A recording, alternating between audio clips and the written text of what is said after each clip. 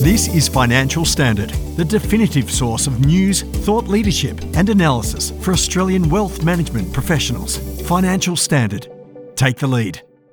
The ongoing turmoil in Israel and Palestine has led to a steady increase in oil prices over the past 2 weeks. And of course, there are concerns that any further escalation in tension may result in a more significant price jump. However, this might not be the only concern for the market. Here with me today to shed some light on the situation is AMP Chief Economist Diana Mousina. Diana, thank you so much for joining me today. Thank you so much for having me on. I'll state the obvious. It's been terrible to watch the conflict unfold, and obviously it's causing impact to the market. As I mentioned before, oil prices have been increasing due to concerns about potential export disruptions. But up until now, the supply hasn't been affected. Is that correct? So the main concern around the impact of the oil price from this tension is that generally the Middle East is a big producer of oil, while Israel or Palestine are not themselves major producers. The risk is that this conflict within Israel and Palestine drags other major oil producers into it, and in particularly if it drags Iran into the conflict, because Iran is a major backer of Hamas. And now we're also seeing that other countries could potentially become involved, like Lebanon and Syria, with some airstrikes going on in some of those regions as well, related to the Israeli and Palestine issue.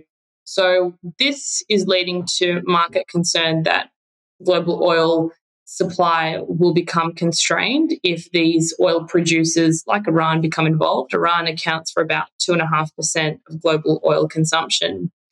Now, so far, we haven't seen a major increase to the oil price since the conflict broke out. Oil price for West Texas Intermediate has been up by about $5 a barrel.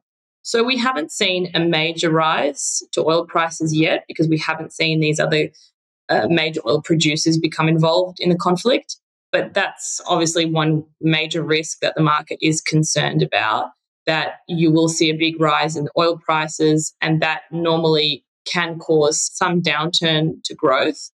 It is an initial inflationary shock, but the more pressing issue is that if oil goes above $100 a barrel or to $120 a barrel, that is a major negative for spending for both consumers and businesses. Is it nearing or approaching those highs that we saw in September, or is it not really even slightly there yet? Oil prices aren't as high as some of those levels that we got to in around September, but we could get there, and a lot of analysts are saying that oil prices are going back to $100 a barrel.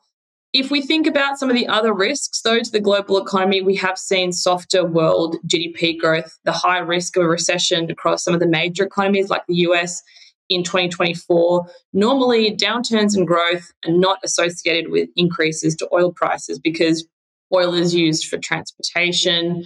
And when you see a slowing in growth, normally things like transportation services don't perform so well. So in periods where you have downturns, oil prices don't perform as strongly. So I think that there could even be some downside risks to the oil prices in the medium term if we do see this weakness in the economy come to fruition next year. But in the near term, the risks are obviously to the upside.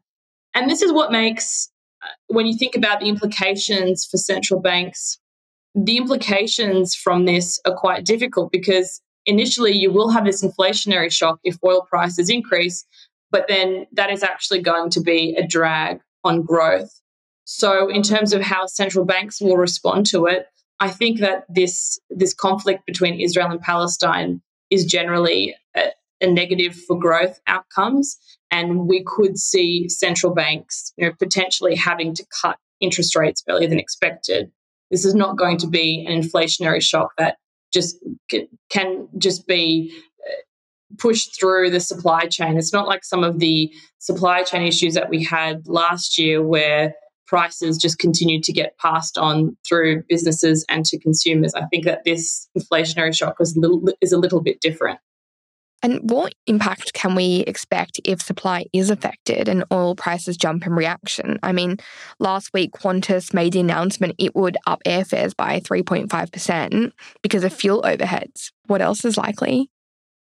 So most businesses use oil in some, if they're a transportation type of business, or for things like travel, for petrol, obviously is the big one that will impact consumers directly. So there are direct impacts to consumers through having to pay higher prices for petrol, and we're already seeing in Australia that petrol prices are up by about $12 a week now compared to their levels earlier this year. So that is a near-term upside in terms of inflation and higher cost of living.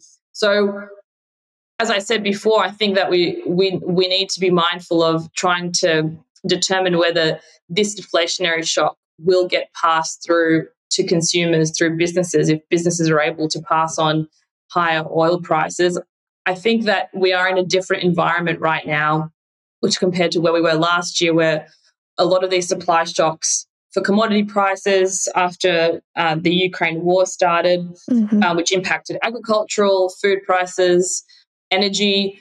All of those price rises were able to be passed on to consumers because we were in a different environment. Consumer spending was really strong. Consumers had lots of buffers through excess savings. People were still excited after the pandemic to go out and spend. We are in a different environment now. We've had many interest rate rises.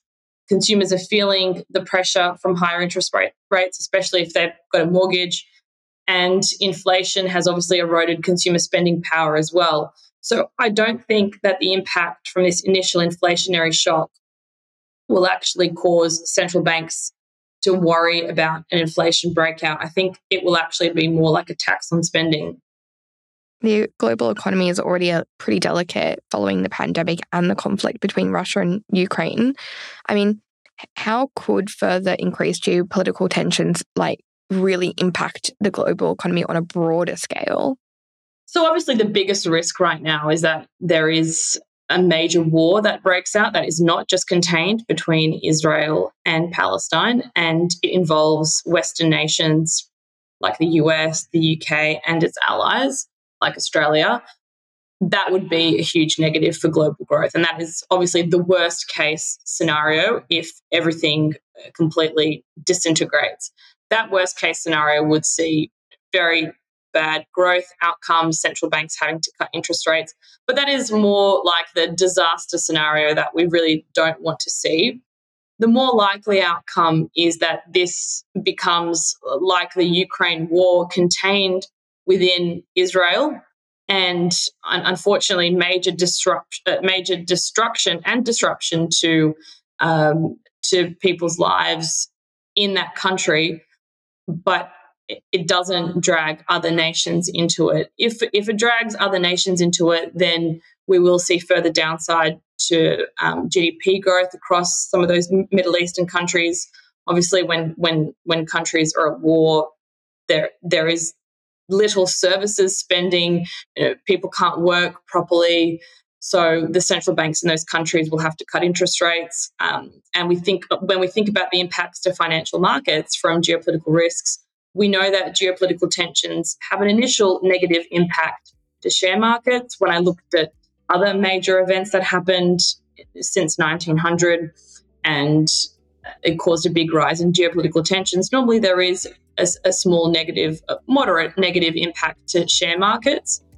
And so we could see some more downside for shares in the next few months. What kind of ripple effects do you think we'll see here in Australia? Well, direct ripple effects from the war are small. So Israel only accounts for about 0.1% of Australian exports and 0.2% of our imports. So we have little trade with Israel or Palestine. The major impact is through oil prices. So if we continue to see upside pressure to oil prices, that will put increased pressure on petrol prices, and that's another negative for consumers because it's another cost of living issue. And of course, if we go down that disaster scenario path and Australia becomes involved somehow in the war through America, then that's going to be the biggest negative to our economy, but hopefully we don't get into that situation. Well, thank you so much for joining us today and sharing those insights. Thank you so much for having me. Thanks for listening to this Financial Standard podcast. For more information, visit financialstandard.com.au. Please keep in mind that the information discussed in this podcast is general in nature and does not consider personal circumstances. Reliance should not be placed on any content without further independent financial research and advice.